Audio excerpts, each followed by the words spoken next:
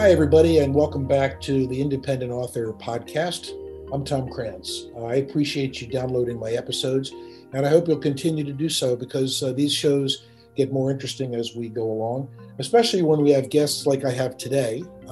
Instead of hearing me yammer on all by myself like a monologue, we're lucky to have author Kevin D. Miller, and we're going to make sure we say Kevin D. Miller because I'm just guessing there's about 1 million Kevin Millers out there, right, Kevin? Absolutely. It's like one of the most common names out there. And so I made sure I put the D in there to kind of distinguish myself a little bit from the other authors named Kevin. Yeah, absolutely. Kevin has 2 books available. We're going to talk mostly today about his most recent book, which is called White Skies, Black Mingo.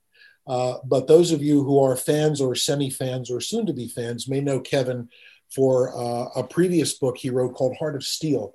What I find fascinating about this is that both of these books appear to be based on kind of revelations that you had about your family and about family backgrounds. First of all, did this information come to you later in life, or is this stuff you've been carrying with you all your life? It came later in life, Tom. I did not know my last name wasn't Miller. It's actually a Polish name, Puchalski, and my grandfather had taken a kind of a deep, dark family secret to the grave with him that my father didn't even know. And we just discovered this a few years ago, long after he had passed away. Him and his siblings had a pact to keep the tragedy, scandal, a secret, where my great grandfather was murdered. And it's a pretty wild story. That Heart of Steel is based on that. I got probably about 80 to 90% true. I had to fill in the blanks where Sure. I didn't know the history of it and stuff, but it's an incredible story. Well, that's amazing. And I read somewhere here where it was kind of on the way to becoming a film. It's not. Where does that stand right now? It is. It's on its way to becoming a film. A production company named GKG Productions here in Hollywood. A great actor, producer, director, a friend of mine named Kevin Sizemore. I gave him the book, just say, hey, would you read this for me? He read it for me. I'll read this book for my buddy. And then he came back and said, dude, I want to option this book and turn this into a feature film. So we are putting together a trailer right now to go with the package. We wrote the screenplay and we're pitching it to studios and investors. And that's the process it's in right now, but it'll eventually make it to the theater or Netflix or wherever we can get it to. That's really awesome. Folks, you heard it here first, Heart of Steel, unless, of course, they change the name and confuse the hell out of us. Right, exactly. So we'll see. So you found out about this, about the fact that your name wasn't really Miller. So how old were you when that happened? I was in my 40s. Oh, wow. Yeah. So that's pretty late in life to find out something major about your family then, huh?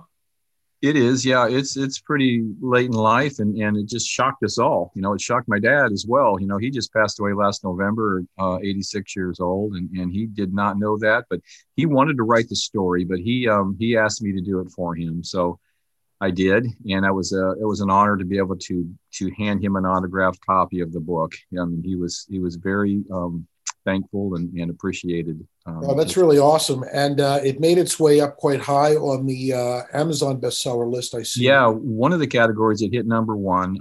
Other categories it made the top 10. So it's done really well, and it's still selling books. It's still doing real well. It still maintains in the top 100 in the categories it's classified in. So, and it's it actually won a bronze award in the Reader's Favorite Book Awards, and a 5-star award from Reader's Favorite as well. So it's an award-winning book also. So this is the real deal, folks. If you haven't read it, you better read it quick before the movie comes out. So you say you heard it first. Exactly. So you gave us kind of a hint and teased us a little bit about the story, but let's let the readers, actually go and read this thing so that they can get the full picture. And in the meantime, White Skies, Black Mingo is again, I get that it's based on, I guess, is it your great-grandparents? It's my great-great-grandparents. It's inspired by, this is a story of historical fiction, but right. It's inspired by my great-great-grandparents. She was Native American. She was of the Ohio Seneca. They referred to them as Mingo in those days. They were kind of an independent group of Native Americans from the Haudenosaunee Nation, which we more commonly know as the Iroquois. And he was a son of Irish immigrants. And this is during the Civil War. The setting takes place in the 1800s in Ohio country. And it inspired me because I thought, you got a mixed marriage there in a time, that's, it was illegal for Native Americans to marry, whites and my wife is Hispanic. I'm in a mixed marriage myself. And I thought, what, this is a great story and I want to write a story about it. So it's inspired by them, but it's historical fiction. Most of the story, I have a few facts in there, but probably about 95% of it is just creativity.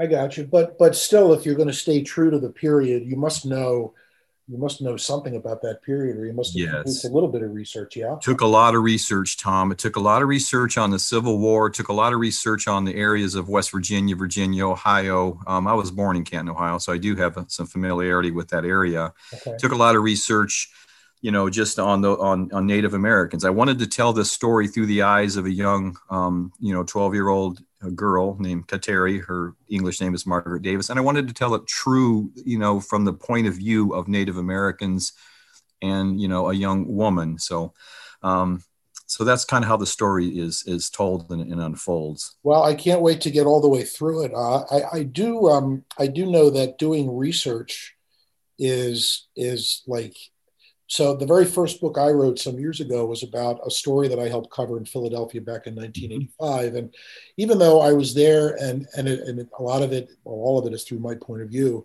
I ended up doing, this was before internet. There were no this was in the mid 80s. There was nothing. Gotcha. So I went to the freaking library, the Free Library of Philadelphia. I made 1 million Xerox copies of commission testimony and looked up microfiche of newspapers. And, I know it's not that clumsy today as it was then, but doing research is a time consuming that requires, a commitment, because you're doing it because you want to get it right. And then you have the onus of getting it right. And I found that, the research was really almost 2/3 of the battle. Once I had the research, though, the book almost wrote itself. I don't know if that's your experience, but I just thought it was, and I'm sure you have the same experience of doing research is hard and lengthy. Yeah, no, I totally agree with you, Tom. Absolutely. And you have to do the research and you have to get it right, for your readers. And then, yeah, you're right. The story kind of then starts to tell itself, starts to write itself when you do your research properly. Now, I'm intrigued that you wrote your first full-length book in your mid-40s. So had you ever written before in any way, shape, or form? Yeah, and let me clarify that, Tom. I learned of my last name in my 40s, but it took a few years to do it. I'm actually 63 years old, and I wrote this book in 2019. Oh, damn! So sorry about the. No, it's cool. Hey, welcome to the club. I'm 66, and I wrote my first novel 4 years ago. So welcome to the club. Never too late. So how did you find that? So you decided to sit down one day and turn off the TV and just said, "I'm going to write this thing." Yeah, I did. My dad handed me a lot of documents, but we found some newspaper. The way we discovered it was at a funeral, and some newspapers from 1920, were handed to us from some cousins of ours that were doing some genetic stuff, and it was eye-opening. I used those, newspaper articles for the first part one of the book I really wanted the investigation of, the murder to be, very accurate and stuff. And it's written like a novel. It's not a documentary or anything. You're going to live the story through the eyes of my grandfather. Okay. It's written, close POV through his point of view, so the reader is the character. I like to write through. So how long has White Skies Black Mingo been on the market? Is it relatively recent or no? Yes, it was published by Headline Books in West Virginia. In this past November. So it's just recently been released. It's doing well. It won a gold Mom's Choice Award recently. It won a honorable mention in the New England Book Festival for Best General Fiction. Just won a reader's favorite 5-star. So it's doing really well and winning a lot of awards. And the audio book is in process for both books. We'll have audio books out this week. White Skies Black Mingo is being narrated by a wonderful voice actress named Aliska Hahn. She's doing a great job. I can't wait to hear the whole book and stuff. But we're looking forward to getting that out here real soon as well.